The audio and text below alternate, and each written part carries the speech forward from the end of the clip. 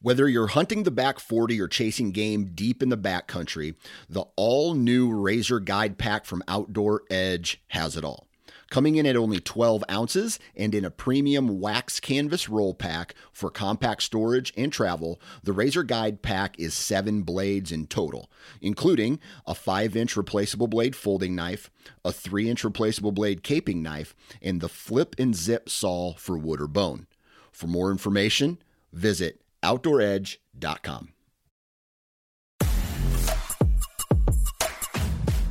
All right, welcome back to another week of Uncensored. We have Chris Gleim today, which is a treat. He's rarely on. We try to get him on here. Erica Johnson, Dan Hood, and Did Braden you just forget my name? I had a stroke. It's a rough Monday morning. But, yeah, so it's I finished up turkey season this past weekend, and I have some stories to tell about that. But we'll save it. We'll talk about it in a little while, unless you think I should go into it now. Well, for people that don't realize, Go Out's office is right on the border of Kentucky and Indiana. Yeah. Half of our team is in Kentucky. Half of our team's in Indiana. Woo-woo. And so we have slightly different hunting seasons, and you guys got one extra weekend to turkey hunt in Indiana. Is Indiana over now? Yep. Yeah, it was over Sunday. yesterday. Yesterday it ended. Did you get out this past weekend? I did. Oh. Tell us. Well, I was going to make it seem like I got something, but I didn't. Spoiler alert. So let's see. Last week, there was a lot of turkeys out in the yard. And I think I told you guys last week that just wasn't working out for me. But then someone told me that I could hunt on their property. And I said, cool, I'm going to try this out. Nice. By a pond and like a field of corn and anyways, so I trek out in the morning, Wednesday and Thursday maybe I did this like super early when the sun came up, out there, found a tree, sat down, deer playing around and stuff, turkey, a hen came in, and I was like, great. But I wasn't hearing any gobbles at first light. How close was it? The hen was like 150 yards. Oh, like in a field? Yeah. Okay. So it was in a field. I didn't hear any gobbles, though, at the beginning. So I was trying to do some calls, thinking like maybe, I don't know, if they hear the hen, which was me, that maybe they would come over and actually see the hen. Anyways, that hen stayed around for a little bit. Deer stayed around for a little bit. Nothing happened. No dice. Went home. Did you not hear any gobbles at all? Oh, okay, yeah. So I did start to hear some goggles. Some gobbles. Quite a bit a ways away. So I took a path and like went down this hill towards where I thought it was, set up, did some calls. By this time it was getting late, and I was like, I should probably get to work. And I didn't hear anything anymore. So I don't know if it saw me or it spooked it. It was getting like 8:30 or so about that time, which still wasn't bad, but I just kind of like, okay, well, we're done here. So end of that day. The next day, I went out a little bit earlier because I was afraid that maybe it was starting to get daylight the first day. Got set up. There was a raccoon. Me and the raccoon came face to face, and I was like, are you gonna attack me? And it didn't. It like turned around and ran. And then it sat down. These two little doe, I guess they were does. They were like frolicking in the field for like a very long time. Deer are so dumb. Hey. Like the turkey, you could like you move 150 yards away, like you move your pinky, and they're like, oh my god, I see you. The deer, like they saw me standing up at one point because I was kind of coming in like at first light, and they were out there, and they were just like, huh? And then I like got next to the tree, and they were like, I don't know where it went, gone. Anyways, if the wind was blowing another way, you're fine with deer. Yeah. Like, turkeys are eyesight first. Right. Deer are smell first. So. It seems like sometimes even if the deer see you, like when I was out, my phone has this like hideous yellow case, and I like got up and was taking pictures of the deer. They looked at me, And I just took some pictures, and then they just kept doing their thing. It's like they didn't even care. Didn't feel threatened. They're just like, whatever. Okay, it's not deer season. I'm not worried about it. Yeah, right. They know. But then, so sit down for a little bit, and pretty soon a hen comes in, like a larger hen, and then but it was still about 150 yards away where the last one was the previous day. Then another one comes in, and I was like, oh, this is a tom. And I was trying to like slowly get out the binoculars and be like, please be something. Please be a tom. It wasn't. It was a hen. I sat there for about an hour with those two hens there. Never heard anything. Called, could not get a gobble at all. So I don't know if maybe they saw me coming in. I talked to the person that let me hunt there, and they were like, from where you were, like, he knows exactly where they're coming from. Like, he's just been on this piece of property, like, all the time. And he was like, no, like, the way it was kind of set out, there's, like, hills and, like, brush, and, like, where they were coming from, they wouldn't have been able to see me. So he says. So he was like, I just don't think that from where I know that they've been coming from, that they would have saw you then, especially like the timing that you came in. So anyways, I was like, well, maybe if I call the hens closer to me, I'll finally call this tom in. Because if the tom comes in at 150 yards away, like, there's just no reason for them to like come over here. So maybe if I just go ahead and get him closer, this tom is going to come in and things. Anyways, I was excited that I called the hens to me within like 15 yards. No way. The hens were there, both of them. What'd you do? I don't know. I'll tell you what. I would be embarrassed to show you how I do this mouth call, because I just.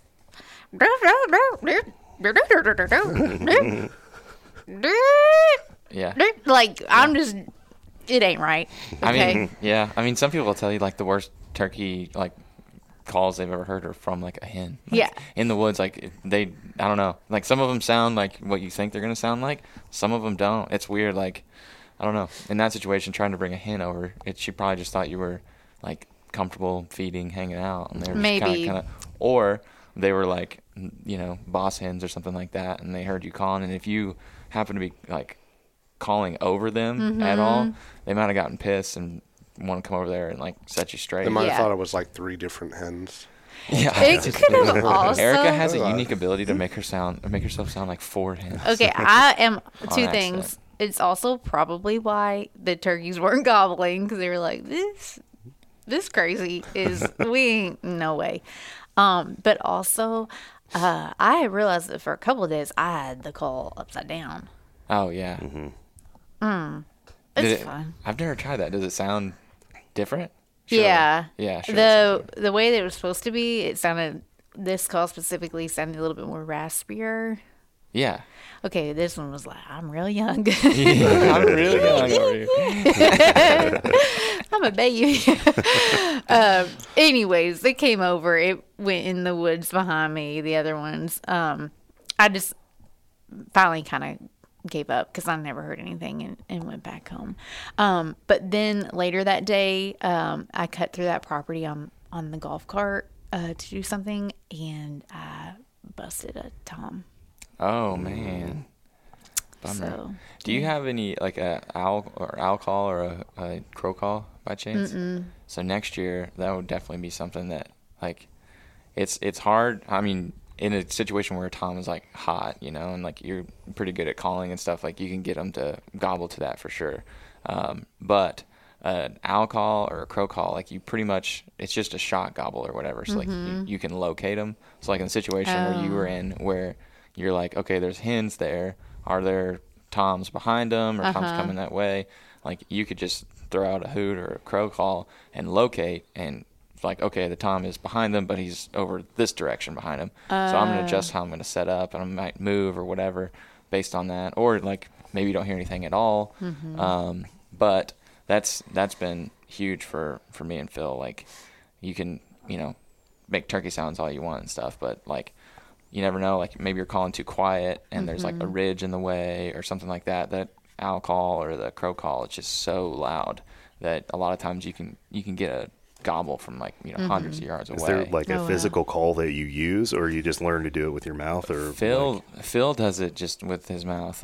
He does the crow and the owl, but there are calls for both. Okay. So it's, I don't know. I don't know how much it matters, like that you sound very close to a crow or an owl. Like, I mean, I was messing with Phil this weekend. I was like, "Hey, do a crow call," and he does one, and I was like, "No, a crow call, not like you're a woman getting stabbed in the middle of the woods." Like, he's just like, it works though. I mean, it's more of just like a loud, shocking noise that sounds like close enough to something they're used to. And a lot of times you'll locate an owl, and you can sit there and go back and forth with the owl, and that'll help too, because they're somewhere else, and it's like if they hear you and they call, well, now they're going to get it gobbles even farther away, and if you're in the right place, you can hear it and make plays on them. But that would definitely be something that I would say to throw out next year. It's such a weird evolutionary flaw, because there's always that pause where you'll hit a call and you'll wait and you'll be like, oh, there's nothing, and then all of a sudden you'll hear a gobble off in the distance. So it's almost like they're thinking about it, like should I give away my location? All of a sudden they're like, I'm right here. It's just like, oh man, every time I shouldn't do that. It's the one thing that lets all the predators know where I'm at. Yeah. I keep on doing it. Yeah, I wonder, does anybody know why they do it? The gobble? The shot gobble. I would imagine it's like other birds where they're trying to alert other birds to something in the area. Huh, maybe. Yeah, I don't know, but it's like specifically to a crow and an owl. Like those are like known to be the two that everybody does. I just didn't know if there was something specific about that. But. I think that's just what's in nature, but like you said, they'll do it to anything loud. Car door or whatever. Yeah. Well, it was a good season though. You had some good chances, it sounds like. Yeah, we have been running all week long with baseball games and this and that and getting up early for whatever. So I was going to go out Saturday morning. Sunday morning I couldn't, but Saturday morning. And Nora was like, can I go with you? Friday night, she was like, can I go with you? And I did have access to this like blind building type thing, and I was like, oh, I think I will take you can go. And I was like, are you gonna get up early though? Like, we got to get up, it'll be dark outside. And she was like, yes, I wanted to go. So I woke up and I was like, oh man, I'm so tired. We have been like running all week long, but this is my last chance. And Nora said she wanted to go, and I've never hunted with my kid before, but this was gonna be like the perfect time to do it. And so I go in her room and I'm like, hey, do you want to hunt with me? I'm going. And she was like, I'm so tired. And I was like, if I didn't ask you, you'd have been up already bothering me. Yeah. But anyway, so she didn't. And then I was like, I'm tired too. And I didn't either. Like, you're such a jerk. So that was my own fault. But yeah, no, that's fine. Anywho, that was 20 minutes of me not doing anything. Well, no, it was good. But you went out. Yeah, I went out Thursday evening with Phil on that private property that we hunt. We're going to deer hunt a lot out there. He had hunted it maybe 3 times before. I didn't go with him yet, so it was my first time turkey hunting that property. And we actually had like some turkeys on camera, and we were talking about going out Thursday evening. And I was like, dude, these guys are like asking to get shot. Like, we have got to go out there and at least give them a chance here.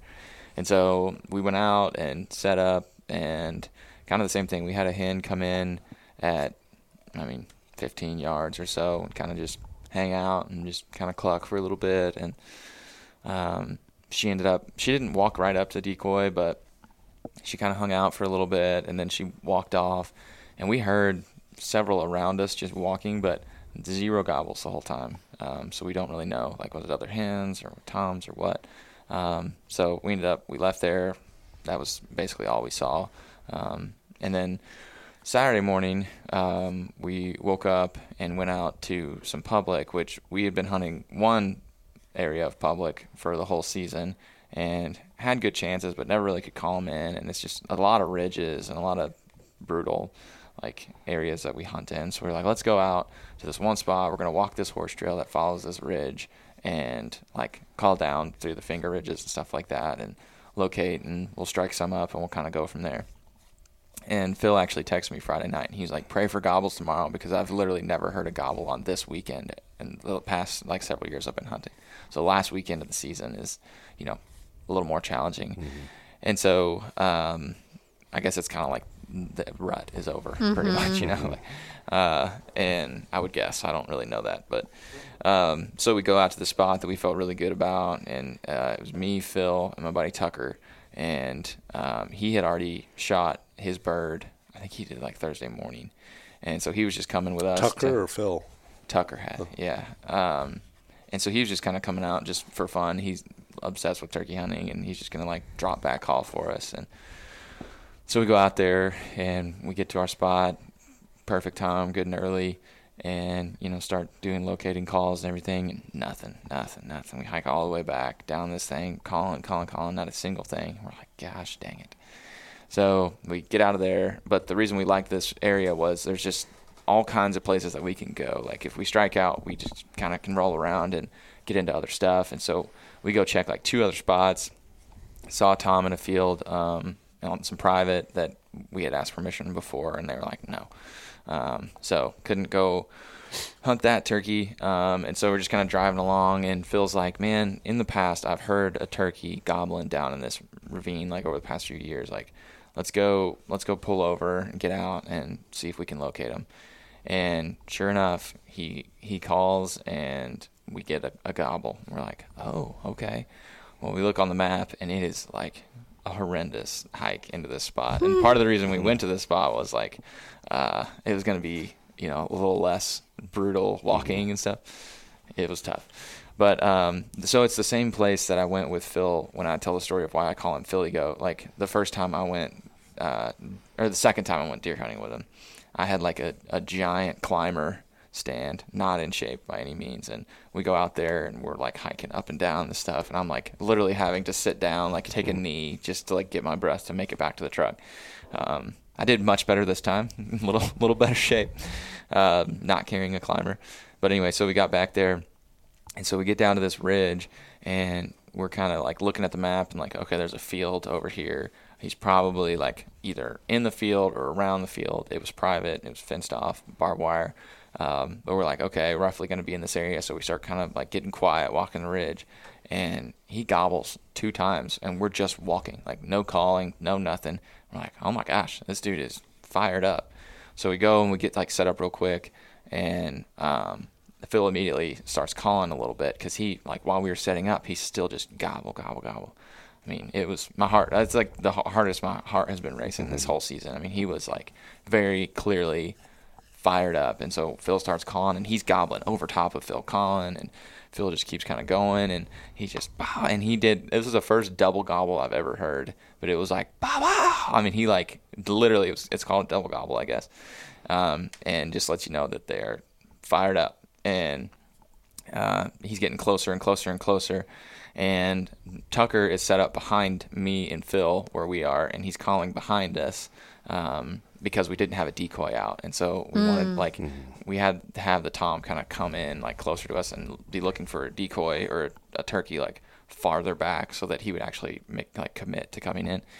So I never saw this turkey where I was set up, but Phil watched this thing come down the field, full strut, come down, and where he was sitting, he wanted to make sure like he was on public before he shot.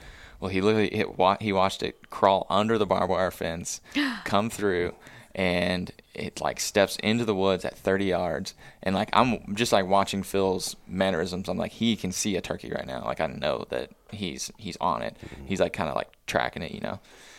And wait, did he have his bow? No. Oh, shotgun. Okay. And so he's like following it down the field, and he stops, and he's kind of like locked on. And I hear it kind of like walking around. Tucker said he actually heard it drumming, which I just probably wasn't paying enough attention. And I see Phil pull the trigger, and he goes, tink. Oh, no.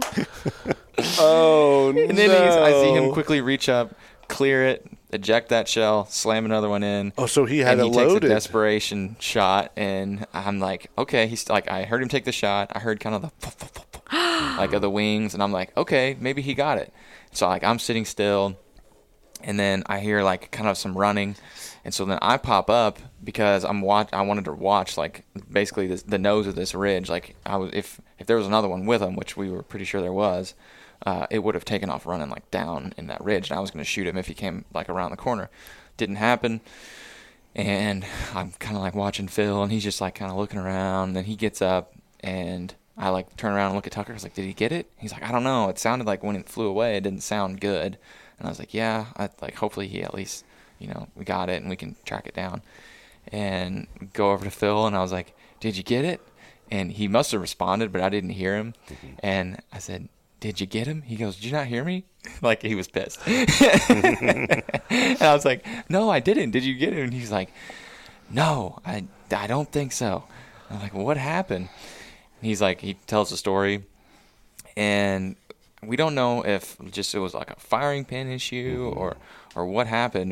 Did you look at the back of the shell? So we found we dug through all the leaves and we found the shell, and it like the primer was completely clean. Like there was literally no indication. Yeah. And so our theory is it's a semi-automatic shotgun, and so there's that kind of that lever that sticks off where the breech is or whatever, and we wonder if like a stick or something. He said he pulled it back to look in to make sure that there was a load, and he did it quietly. He said, I'm not sure that I got it completely back engaged. But generally, if that breech isn't shut all the way, you can't pull the trigger.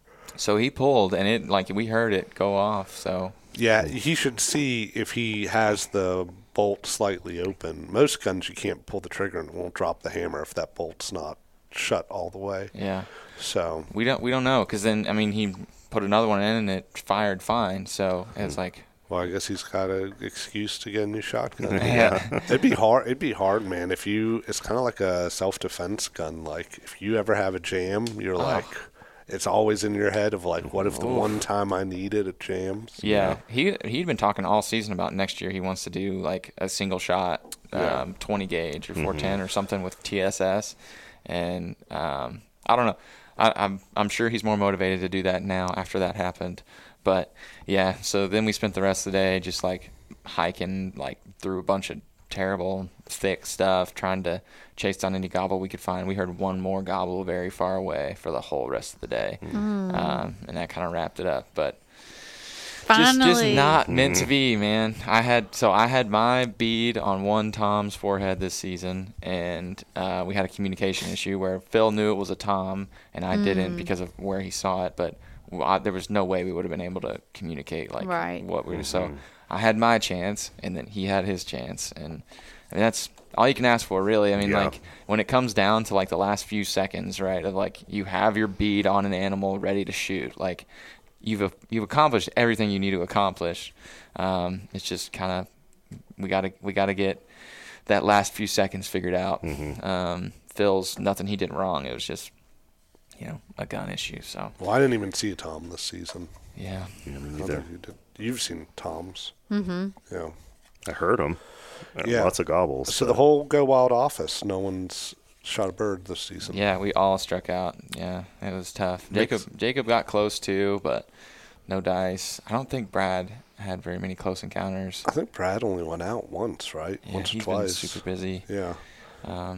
So great season, man. I mean, it was better than last year, and it kind of seems like that's how our deer seasons have gone. We just like get a little bit better each year, and I'm excited for next year, but I'm also already like fired up for deer season, shooting the bow, getting ready to shoot one this fall. Yeah, Kentucky did the elk draw on Saturday. Oh, they did. I didn't see any names I knew. I was looking for Jacob and Derek and. Oh, did they enter or whatever? Yeah, so they do the draw and they like live broadcast it. So I watched the live stream. Well, I watched the recorded version of the live stream and just was like keeping my ears peeled for any names I recognize. And it's hard. I want to say like the best odds are like cow archery, and I think those odds are like 1 in 90. Oh. And then for like firearm bull, it's like 1 in 180, I think. So Can you imagine getting drawn for that and then your chance goes in and then you have the gun issue? Oh, like dude. you finally hit. Well, and I was telling Amanda, my wife, that that she was like, "Oh, well, that would have been exciting, whatever." And I'm like, "Yeah, I mean, it probably would have been like if I'd gotten drawn, it probably would have been like $6,000 or $7,000." So she's like, "Oh my goodness." Yeah, for a guide. Yeah, for Are you required to do a guide? No, but they're saying that there's just so much private land, very little public land, and that all of the herds kind of know that private land's where it's at, and the private land people will make it very habitable for elk because they want the guides to pay them to use their land.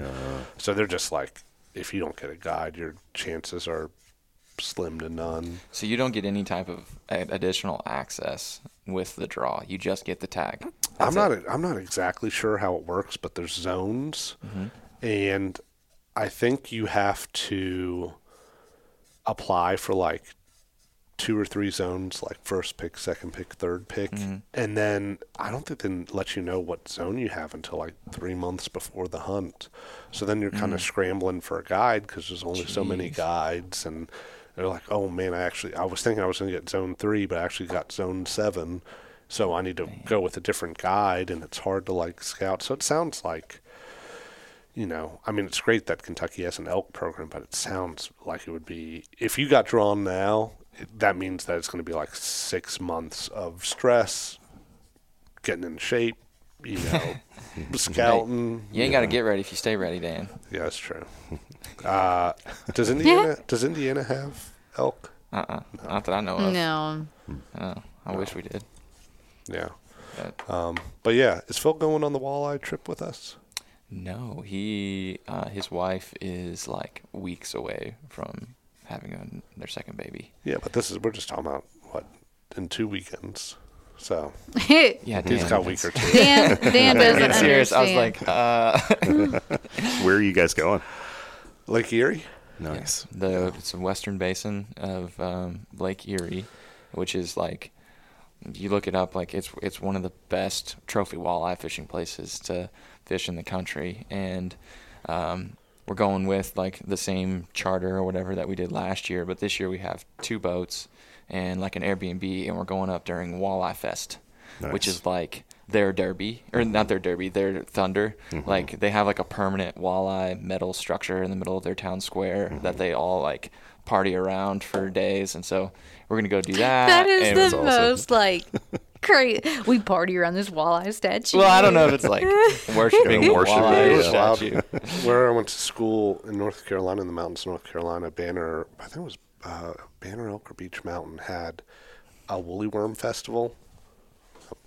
Brain's pulling me over, but it was literally like like the little get out of the frame. the little woolly worms, and They have a woolly worm festival. the whole town. It was like a festival built around this, and you find woolly worms in the wild, and then you could like race them. Like they had like a big like yeah, That's awesome. It was a big thing, and it brought a lot of money to the town. So I'm sure this walleye festival is the same sort of thing, where it's because you saw that those 2 guys just got jail time for the walleye. Yeah. It was like 10 days though.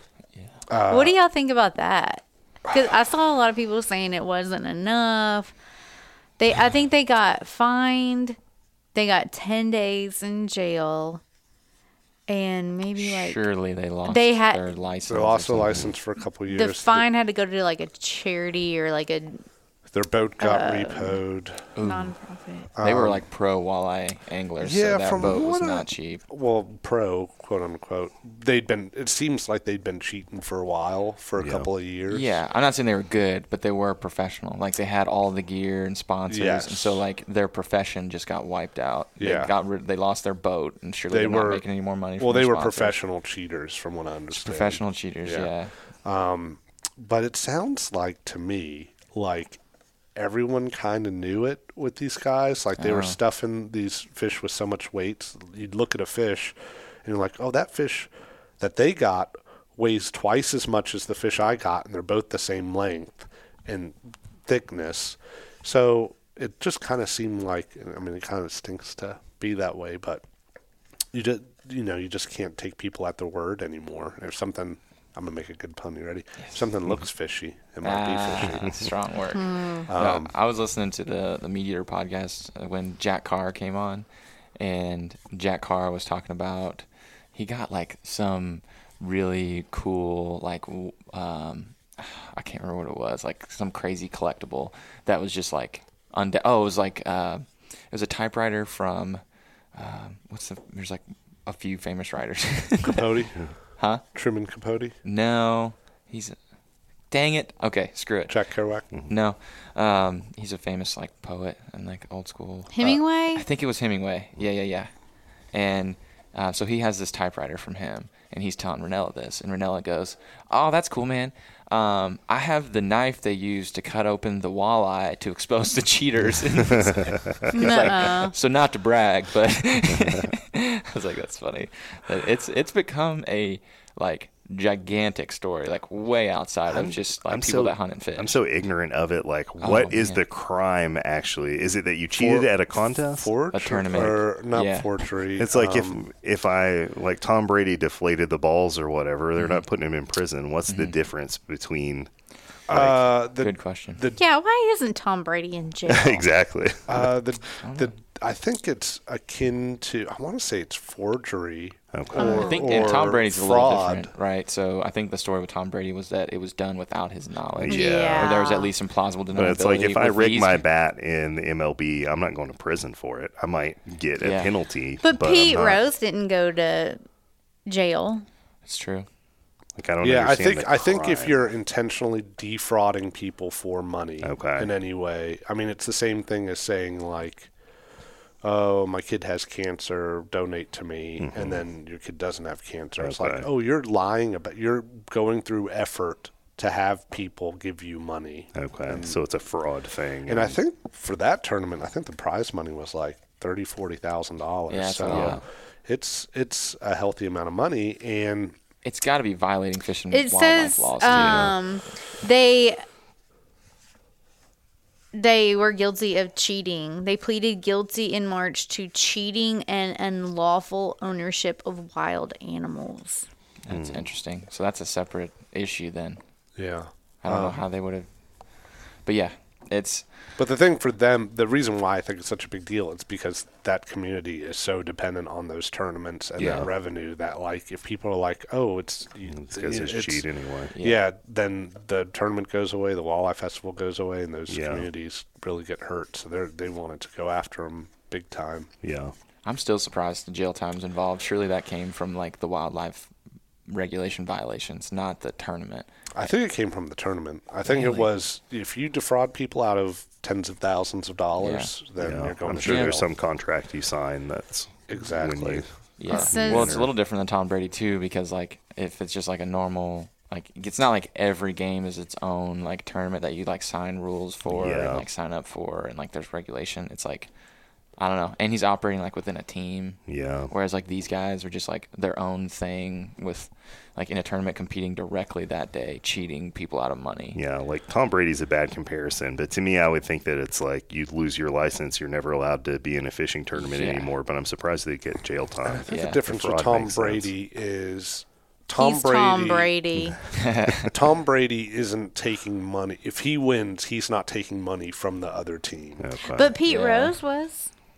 But Well, that that's was different. gambling. That's But I'm saying, like, if you've got a bunch of people entering this competition and one person wins, then they're getting everyone else's money. Where with Super Bowl, you're getting paid. I mean, he might get a bonus for going to the Super Bowl, but that comes from the Patriots. And Pete Rose always bet on himself to win. Did he really? I'm a I thought big it was. Pete Rose fan. Who was the Yeah. guy who was like betting against his team? I think it was a manager. There's been several. Yeah. I don't really know. There's but, a big guy, and he was just like betting against his team every which way. Yeah. It said they got 10 days in jail, 1.5 years of probation. In addition, they were both ordered to pay a $2,500 fine, which can be reduced in half if they make a $1,250 donation to a charitable organization focused on fishing and children. That's light. They also have their fishing licenses suspended for 3 years, 3 years. which is the light. maximum suspension. They forfeited the Ranger boat, motor, trailer, and other gear used in the Walleye tournament, which was valued at $130,000. That's where they got hurt right there. They lost all their sponsors and all their ability to compete for 3 years. Like, now they got to – I mean, maybe they had another job, right? Like, And I surely. wouldn't be surprised if they're getting sued by some of those sponsors saying, hey. Yeah, because all the we've given- pictures, they're standing there Yeah, holding they're their like- fish with their big jersey on with all these logos. Like, Yeah, I wouldn't be surprised. But pending what their if they had day jobs that were not this, like Did they- nobody in the community is gonna want to hire Oh, them. they're gonna have to like, move. They They gotta move. can't. Yeah, they'll have to have to move. get a house in, like, Honduras or something. Yeah. Or they'll just start doing bass fishing or ice fishing gosh. or, get a new name, wear a mustache. Well, they still don't have a fishing license. Just for that state, though.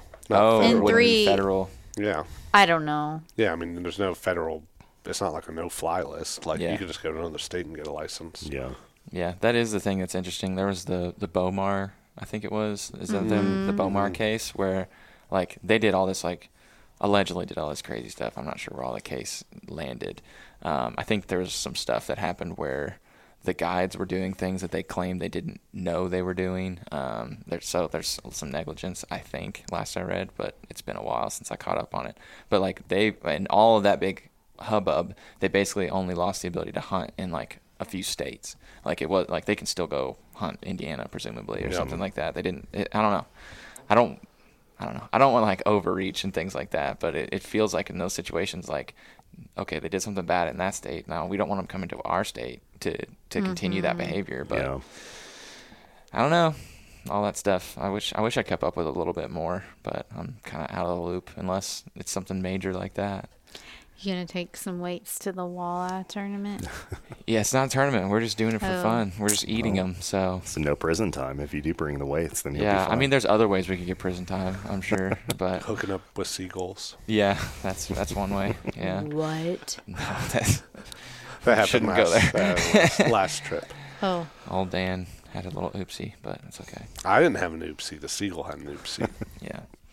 But yeah, it'll be fun, man. I'm really excited. It doesn't feel like it was that long ago that we went. I guess we're going earlier in the season this year, so Yeah, we went at like the end of the season last year. Yeah. So we're going, I think, not at the beginning of the season, but in the, it's the hot time. It's Yeah, the the hot rut time. for walleye. yeah, it'll be is this good. where you do the 8?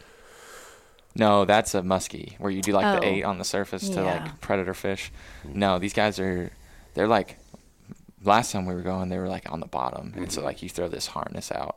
It was just like an earthworm and like green bead, red bead, green bead, and then like a hook and a worm and weights. Obviously. Yeah, it's not the most technical No. of fishing. It seems like it's more about knowing the body of water, knowing the, water temperatures, water columns, where the fish will be. That's where the real skill will involves. So say you that. need a guide if you're not Or from that area. yeah, if you're not from the area, you need a hot tip. And honestly, You need a hot tip from Dan. Dan's hot tip. where we were going, the hot tip seemed just to be like wherever everyone else is Yeah. where the fish are, Yeah. because they would just all be kind of. And there was some gamemanship as far as like telling people where you were going. Oh, yeah. People would be driving by and other charters and saying, radioing our guy and being like, "You seeing anything?" And I'd be like, "Nope, not seeing anything." So Some of them work for the same charter, and they'll be honest with each other. But from what I understand, if you don't work for the same charter and someone asks, it's usually like expected that you're just gonna be like, "Nope, never seen one in my life." Yeah. But What there, is a walleye? yeah. Oh. there is a little bit of technique. I was the only one that caught 2 trophy walleyes. Okay. And you all, I was There you watching. I was watching. You all. How'd I you did do it, Braden? I did it to the letter of what the guide said. There's a specific like technique where like you throw it out and you let it sink to the very, very bottom, and then you pop it a couple times and let it sink back to the very, very bottom. Like you let the whole slack come out of your line. And I was watching these guys. And they weren't doing that. So there's some technique. I'm telling you. And I want everybody to catch more fish. That's why I'm saying it. He's if I calling didn't, you out. If I didn't, I wouldn't say anything. I want us all to catch a bunch of fish. All right. We'll try the Braden method. No, it's not my method. It's the guide. The dude that does it for a living's method. Yeah. I don't know what it is. Something about me having slack in my line just always makes me nervous because I feel like I'm going to miss a hook set.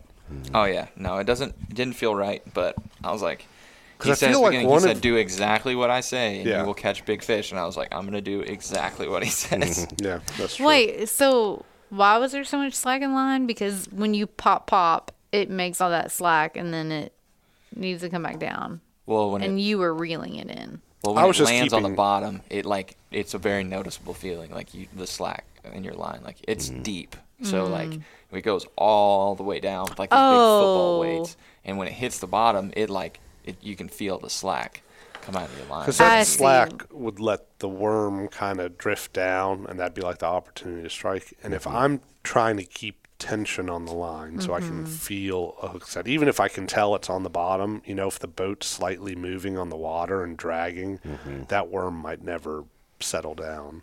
Yeah, and you pop, so like it comes off the bottom and then Right. flutters back down, and then each time it flutters back down, you let it hit the very bottom because they look like they're eating stuff off the bottom. So that's where you want your stuff to be.